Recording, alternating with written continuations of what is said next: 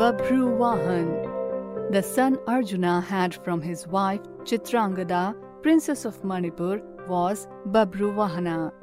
As per his promise to his father-in-law Chitrangad, Babruvahana stayed with his maternal grandfather and became the heir of Manipur throne.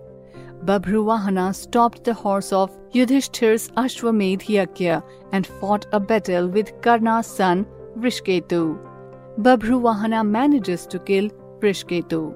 When Arjuna confronted Babruvahana, he managed to kill him also.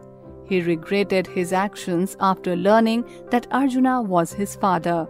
Later, Arjuna's other wife Ulupi revived him using Nagmani, and Vrishketu was revived by Shrikrishna.